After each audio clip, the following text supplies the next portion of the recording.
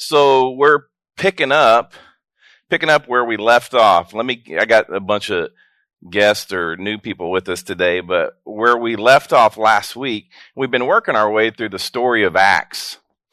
And Paul and his missionary journeys, he's done 3 missionary journeys around Asia, which is includes Greece and Corinth and Ephesus and Lystra and different areas like that.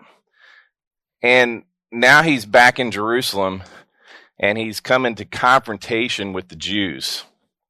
And you go, well, if he was a Jew, why is he in confrontation?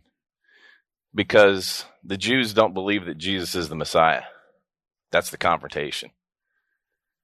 They're waiting for this superhero, this avenger, this person that's going to save them from persecution.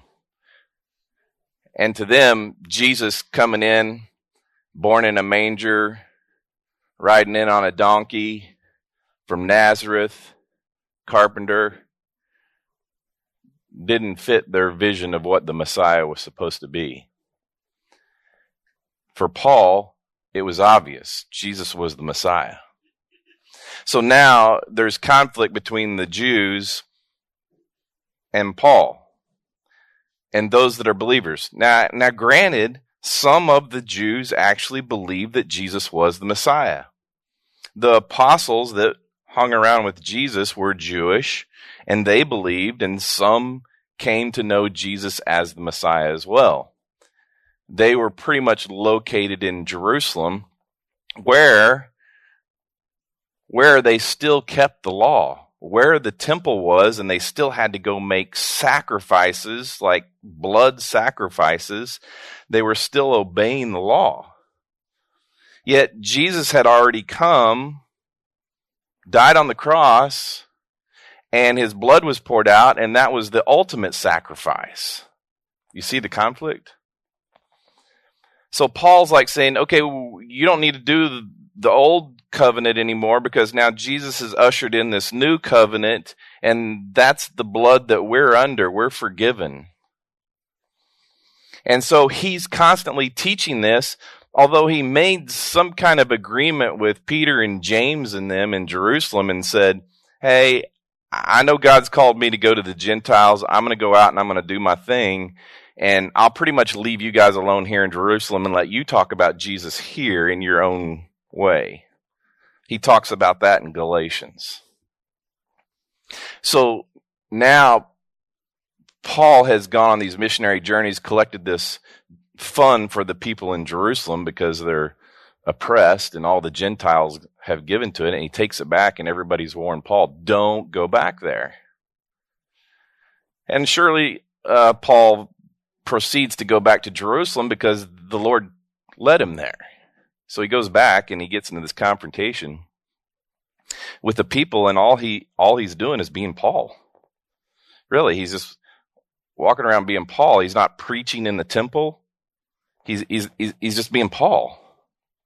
And they get to a point where, hey, if you really want to prove that you're on our team, why don't you go pay for 4 of these men to be spiritually, ritually cleansed, and you as well? He's like, all right, I'll do that. I'll go along with that. I'm good. He had already done that before as a Pharisee, so he's now doing it just to say, I'm still with you guys. So he does that. He's just proving himself. And then they start accusing him all of a sudden of doing these things that he didn't even do. And they begin to mob him. And all of a sudden the Roman soldiers come and they're like, hey, what's going on here? We like to keep the Roman peace around here between everybody. And they secure Paul. They rescue him from the Jewish mob that is attacking him. They take him up. Paul makes his speech. He presents the gospel one more time because that's just what Paul naturally does. It's Jesus Christ, the Messiah. He came to die for your sins. Again, they begin to attack him, and the Roman soldiers rescue him, and then they decide, okay, we're going to take you to the Sanhedrin, which is the Jewish court, And he goes in there, and once again, he presents the gospel to the Pharisees, the Sadducees, and the high priest, Ananias.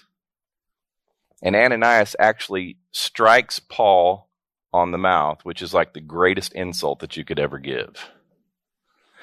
Once again, the Roman soldiers come in, and they protect Paul from the Sanhedrin. You just think about this for a second. If God sends Paul to Jerusalem and he's been warned, you're going to die there. And he goes, but every time he's protected by the Roman Empire. That's just the way God works. Really? The Roman Empire is going to protect Paul, not his Jewish brothers who are attacking him? And so then we get to Acts chapter 23, verse 12. He's rescued him from the Sanhedrin, and it says, when it was morning, the Jews formed a conspiracy and bound themselves under a curse not to eat or drink until they killed Paul. Basically, we're going to fast. We're going to fast until we kill Paul. There were more than 40 who had formed this plot. These men went to the chief priests and elders and said, we have bound ourselves under a solemn curse that we won't eat anything until we have killed Paul. Now, think about this. At Paul's conversion, the Lord told Paul that he was going to suffer. Like he's told, by the way, he's told you that you're going to suffer too. I'm assuming that you're all in the same camp that I am, that we suffer, probably not like Paul, but we still suffer. But he also promised him that he's going to protect him. If we go to Acts chapter 9, I'll deliver you from your enemies. So Paul really held on to that promise all of his life. He's like, I'll go to Jerusalem. You tell me I'm going to die, but God said that he's going to protect me from my enemies.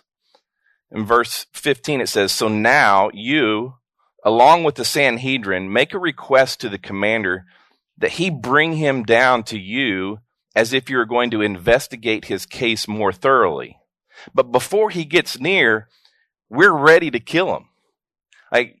Just bring him out one more time. We'll lynch mob him. But the son of Paul's sister, hearing about their ambush, came and entered the barracks and reported it to Paul. This is the only mention in the scripture of Paul's sister and his nephew. It's the only place that it's mentioned. Now you think about back in verse 6, Paul said, I'm the son. He's trying to prove himself and his credibility. And he says, I'm the son of Pharisees. So his dad was a Pharisee. So obviously his sister, same dad, they've grown up in this Pharisee life. And she's in the know about what's happening. That's how she's kind of found out, secretly that they're going to lynch him. And they're like, go tell the commander, sends her son, Paul's nephew, to tell the commander. It says, Paul called one of the centurions and said, take this young man to the commander, which is Claudius Lycurgus, because he has something to report to him. So he took him, brought him to the commander and said, the prisoner Paul called me and asked me to bring this young man to you because he has something to tell you. The commander took him by the hand, led him aside, and inquired privately, what is it that you have to report to me? The Jews, he said, they've agreed to ask you to bring Paul down to the Sanhedrin tomorrow, as though they're going to hold a somewhat more careful inquiry about him, deeper than the one they just did the night before. Don't let them persuade you, because there are more than 40 of them lying in ambush, men who have bound themselves under a curse not to eat or drink until they have killed him. Now they are ready, waiting for your consent. So the commander dismissed the young man and instructed him, don't tell anyone that you have informed me about this. Now, if you go throughout the whole book of Acts right there, Luke does this incredible job of favoring the Roman soldiers, the Roman military officers. He never speaks badly about them. He just speaks directly about them. He goes back with Cornelius in Acts chapter 10 and ending with Julius in chapter 27, which we haven't got to. There's really no record of official Roman persecution against the church in the book of Acts. Paul just Luke doesn't talk about it. So while the whole Roman Empire had this corrupt political opportunity, for the most part, the military men were quality leaders. That's the way Luke portrays them. They're quality. So now he's getting ready to leave. Claudius comes up with this plan. He's like, okay, how do I protect Paul from this lynch mob now that this information's been shared with me? So he comes up with this simple but pretty wise plan. He's like, he knew that he had to get Paul out of Jerusalem, and he had to get him out of there safely, because if he didn't, because he was basically entrusted to him as a Roman soldier, and if he was killed by the Jews, then he would be liable for Paul's life. So now he's got to get him out of town. So he decides to send him to Caesarea, where the governor of Judea is Felix. He's a Roman authority, and he says, I'm going to take him by night and get him to Felix. It's a smart plan.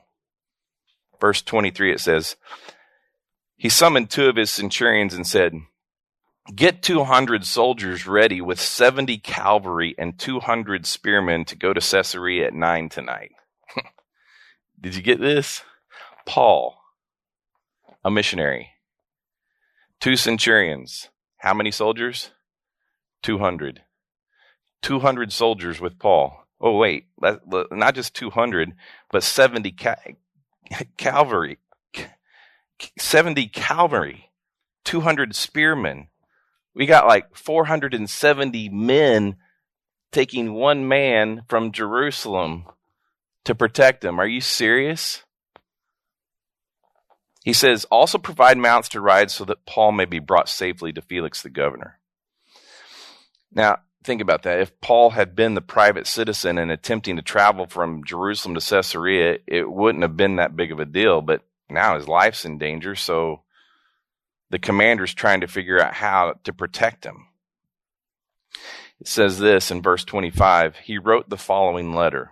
This is the commander. Claudius Lysias, to the most excellent governor Felix, greetings.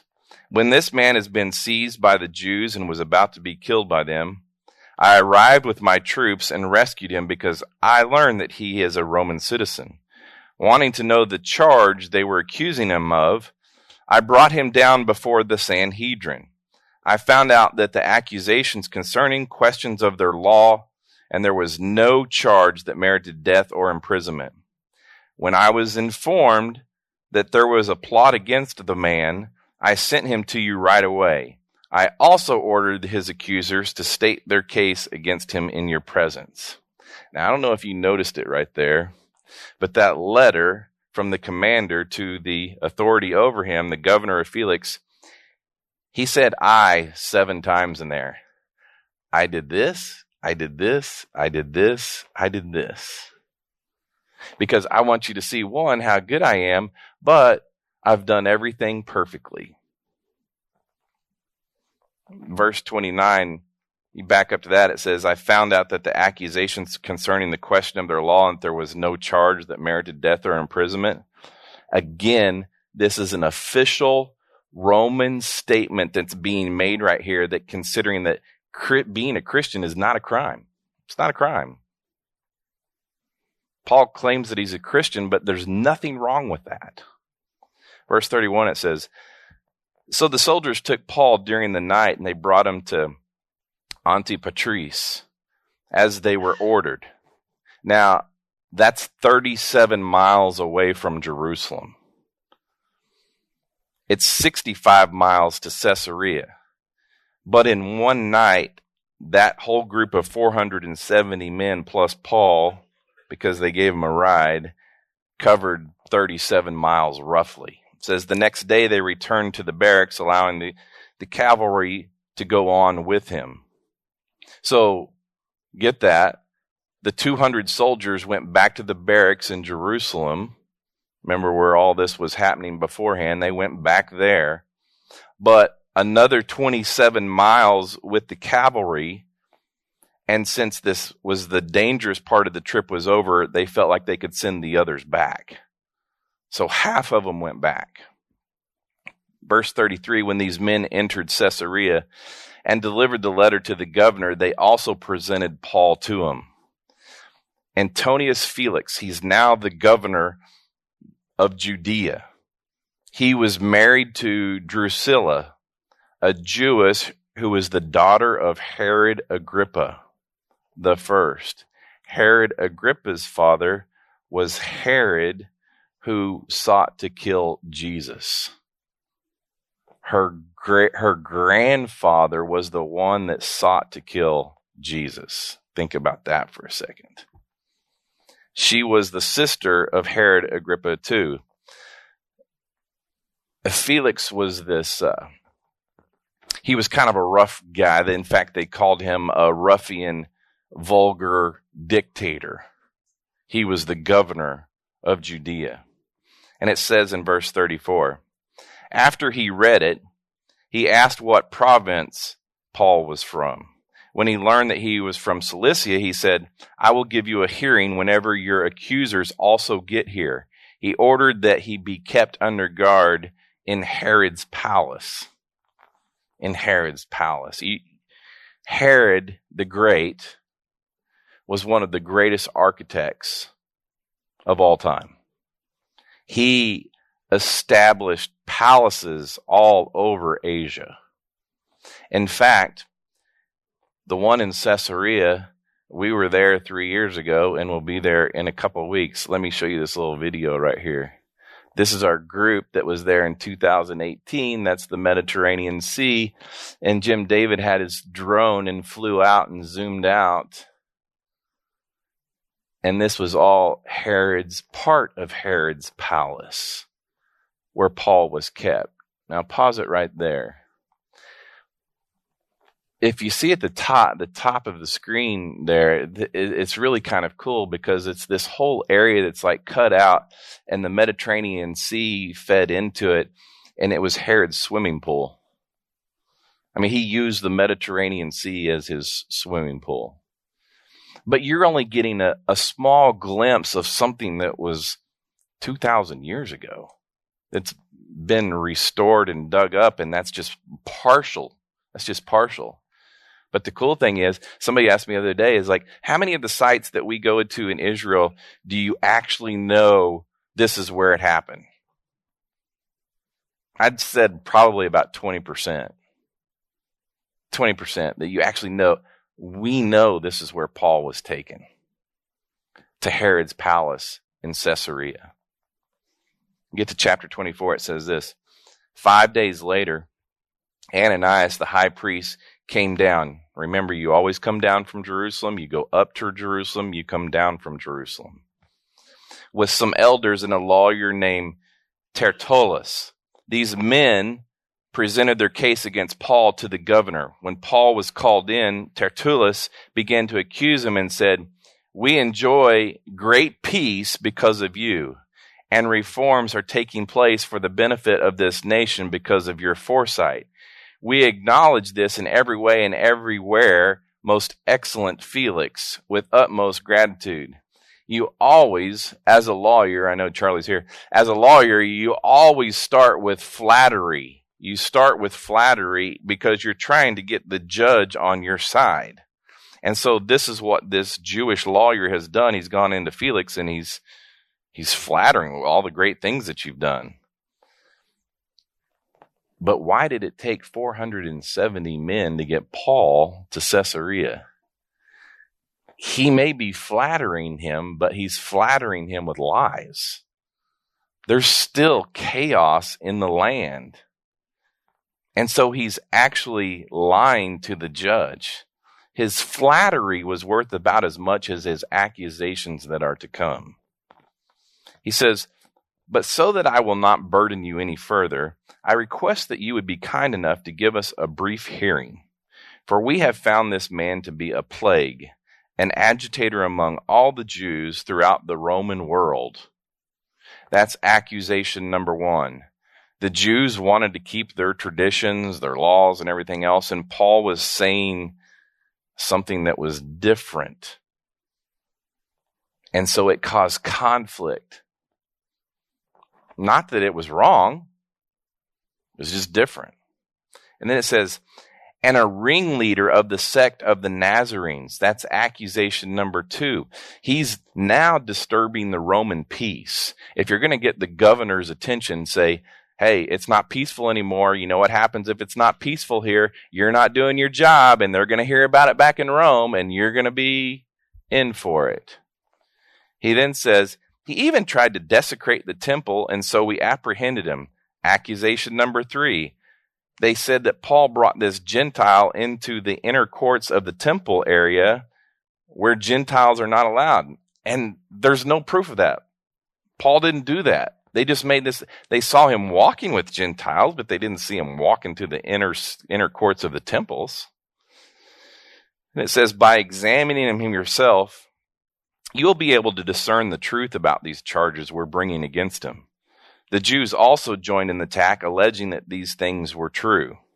So now, when you compare the Luke's account of Paul's arrest, which is in Acts 21, 2 chapters before, with the captain's account that was in chapter 23 that we just read, and with the lawyer's account, you come up with like 3 totally different accounts of what's happened to Paul. This is what happens in the court systems. You have everybody's opinions and ideas, and it's like, who can understand what has actually occurred, because there's 3 different stories now. Well, if you're a Roman governor and you have a letter from one of your Roman commanders, I believe that he would have a tendency to believe that one first, not from the Jewish lawyer or from Luke's account. Verse 10, it says, when the governor motioned for him to speak, Paul replied, because I know you have been a judge of this nation for many years, I'm glad to offer my defense what concerns me. All he does is he acknowledges Felix's service. You've been here a long time. He doesn't try to butter him up. He says, you can verify yourself that it is no more than 12 days since I went up to worship in Jerusalem. 12 days. So that means when he got to Jerusalem, he spent 1 week there, because it says they waited for Ananias to show up in Caesarea 5 days. He's like, it's been 12 days. It took Ananias 5 days to get here. So I was only in Jerusalem for a week. Verse 12, it says, they didn't find me arguing with anyone or causing a disturbance among the crowd either, in the temple or either in the synagogues or anywhere in the city. As I said earlier, Paul promised Peter and James and all the guys, this is your territory. I'm not going to do anything to disturb you. He says, neither can they prove the charges they are now making against me. But I admit to you, I worship the God of my ancestors according to the way. Jesus said, I am the way, the truth, and the life. That's what he's referring to, which they call a sect, believing everything that is in accordance with the law written in the prophets. Everything that Paul was teaching was perfectly in line with the Old Testament scripture. He taught history. He taught law. He taught prophecy. And then he taught the new covenant. He did. So everything that he believed, just like us, obviously we're spending a few years in the New Testament as we've gone through the gospel and now through Acts. It's been, I don't know how many years, and we haven't touched the Old Testament, but we teach the Old Testament here. I believe in the Old Testament because the Old Testament tells us about our God, how what's valued to God. It's important. But I'm not under the Old Covenant. I'm under the New Covenant. That's the biggest difference. And so now, verse 12, it says, neither they can prove the charges they are now making against me, but I admit this to you. I worship the God of I've already done that part, haven't I? Where are we? Verse 15. I have a hope in God, which these men themselves also accept, that there will be a resurrection both of the righteous and the unrighteous. I always strive to have a clear conscience towards God and men. After many years, I came to bring charitable gifts and offerings to my people. That's that Jerusalem offering that we're talking about. He went and gathered it up from the Gentiles and he brought it back to Jerusalem to encourage them.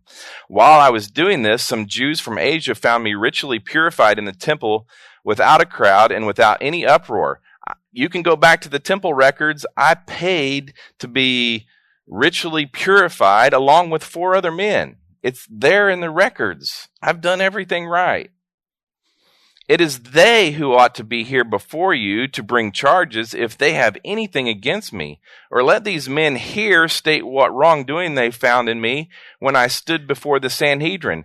To prove someone guilty, you have to have the person that experienced it or saw it there to prove them. But they're not even there to prove it. It's just people that are having hearsay talking to the governor. He says, other than this one statement, I shouted while standing among them, today I'm on trial before you concerning the resurrection of the dead. You remember he said the word resurrection, that he believes in resurrection, because you have the Pharisees and the Sadducees that are part of the Sanhedrin. The Sadducees don't believe in resurrection. The Pharisees do, and he knew if he said resurrection, he was going to get them into an argument like the Democrats and the Republicans. And that's exactly what happened. That he took the focus off of himself, and now they're fighting amongst themselves. And it's like, if that's what I'm guilty of, just saying that there's a resurrection, I believe in a resurrection, I'm guilty. Since Felix was well informed about the way, the governor knew about Jesus. He adjourned the hearing, saying, when Lysias, the commander, comes down, I will decide your case. The commander never came down from Jerusalem. He never showed up. He sent a letter, but he never came. He says he ordered that the centurion keep Paul under guard, though he could have some freedom, and that he should not prevent any of his friends from meeting his needs. If you remember, when he was coming back from the 3rd missionary journey, he stopped in Caesarea, which is where he is now, and Agabus took his belt and tied him up, his hands and his feet, and said, don't go to Jerusalem, don't go to Jerusalem. So now he's back in Caesarea where Agabus was, his friend. And so literally the governor says, your friends can come hang out with you. Your friends can come minister to you. Your friends can come feed you. Your friends can do all this at Herod's palace. Rough life. Several days later, when Felix came with his wife Drusilla, who was Jewish, he sent for Paul and listened to him on the subject of faith in Jesus Christ. So the Roman governor has got Paul in custody. Nobody's coming to condemn him. Nobody's coming to set him free. And he says, I'll listen to you. His wife, I want to listen to Paul. I want to hear what he has to say. I'm familiar with Jesus. He says, now as he spoke about righteousness, self-control, and the judgment to come. Paul's got the governor of Judea, all of Israel, the Roman authority, as his captive audience, and he's speaking to him about righteousness. Felix, if you just believe that Jesus is the Messiah, if you just believe he's the one that everybody's been looking for thousands of years, the Messiah, if you just believe, he'll take out your old sinful heart and he'll replace it with a new heart. He'll take your sinful nature and he'll totally get rid of it, and he'll make you a new creation, which is holy, righteous, and redeemed. It says he spoke about his righteousness. Righteousness. Like when Jesus died on the cross, he came to make you righteous. You've got to see this. You've got to see this.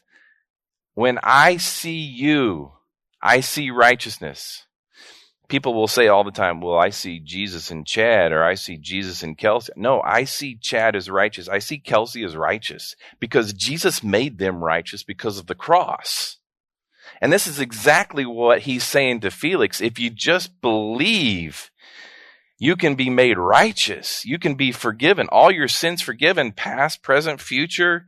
You have this holy living God, this Holy Spirit living inside of you, guiding you, directing. He's sitting there 2 years. 2 years. I would call that discipling Felix.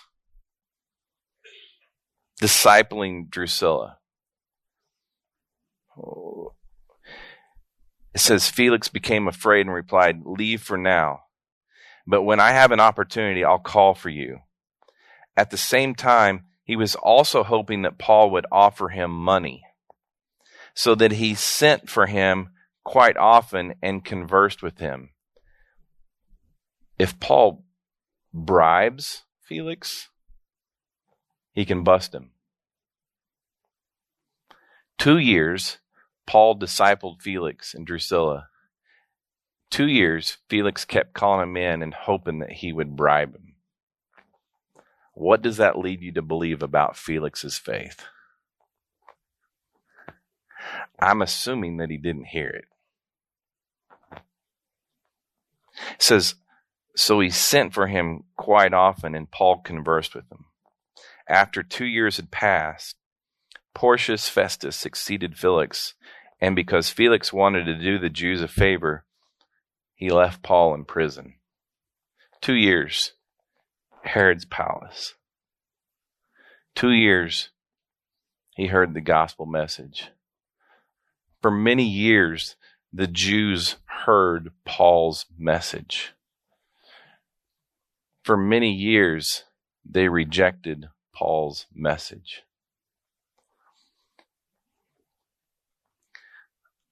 I sat here this morning with a mom in tears because of the journey that her kids have gone through spiritually.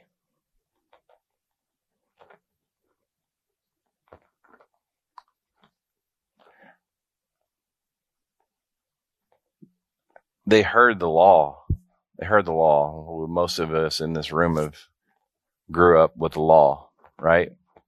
In your household, learning the 10 Commandments and learning we're supposed to do things accordingly. And the pressure of that and trying to perform as a Christian, to get up early because Jesus got up early, and do your devotions and everything else, and just this whole performance thing as a believer, as a Christian, and the pressure that's put on. And then I'm guilty of teaching that. I'm guilty of teaching that for many, many years, until about 2000, the year 2000. So for the last 22 years, I've seen things differently. And the pressure's off. And I tried to protect my own 2 children from what was being taught to them. Because there's obviously conflict here in the scripture about what was and what is now. Old covenant, new covenant. And we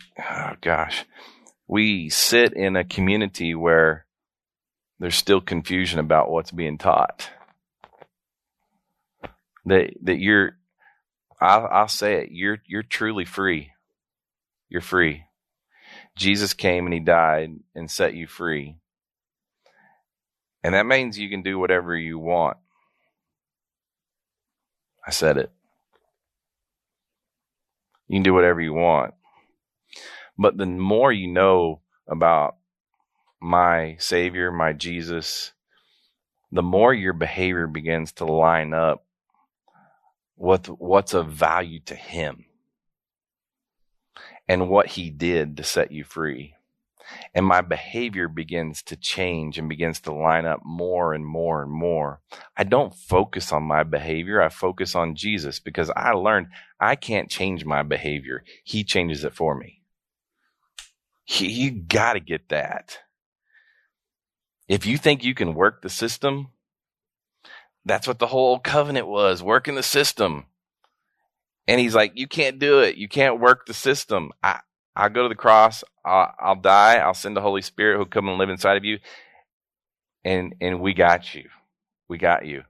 Now it becomes a trust factor, not only for me, but I have to trust the Holy Spirit in you. I see what you do. I'm not concerned about what you do as much as I am concerned about who you are and know who you are. I'm not concerned about your emotions, your happiness, that doesn't matter. If you figure this thing out, it all starts to line up. And this is part of the journey that we were talking about with this mom, is like they're on this journey. And if they can just figure out the freedom that Jesus has brought them in Christ, I think it makes it even greater once you've experienced that other side. Holy cow, that I'll never go back to that other side. I'll always teach grace, identity, freedom, and Christ here. Because it is the gospel. It's the good news. It's what Paul was all about. It's what he was teaching, the righteousness. It's not my responsibility to enlighten you. It's not my responsibility to make the scripture come alive to you. It's the Holy Spirit's to do that. And today, that's my prayer, is that you will see this for what it is. You'll see that you're free. You'll see that you're forgiven. You'll see that you're redeemed. You'll see that you're holy. You'll see that you're perfect. You have been made perfect. No matter what you've done, doing, or gonna do, you've been made perfect. Jesus, I thank you for today. Thank you for Paul just never giving up, just teaching and teaching and teaching, even to his last days, that you came to set people free, that you absolutely have provided the good news for us. So thank you for his story. Thank you for his life. Thank you for all that you've done for us in this room right here. And I pray these things in Jesus' name. Amen.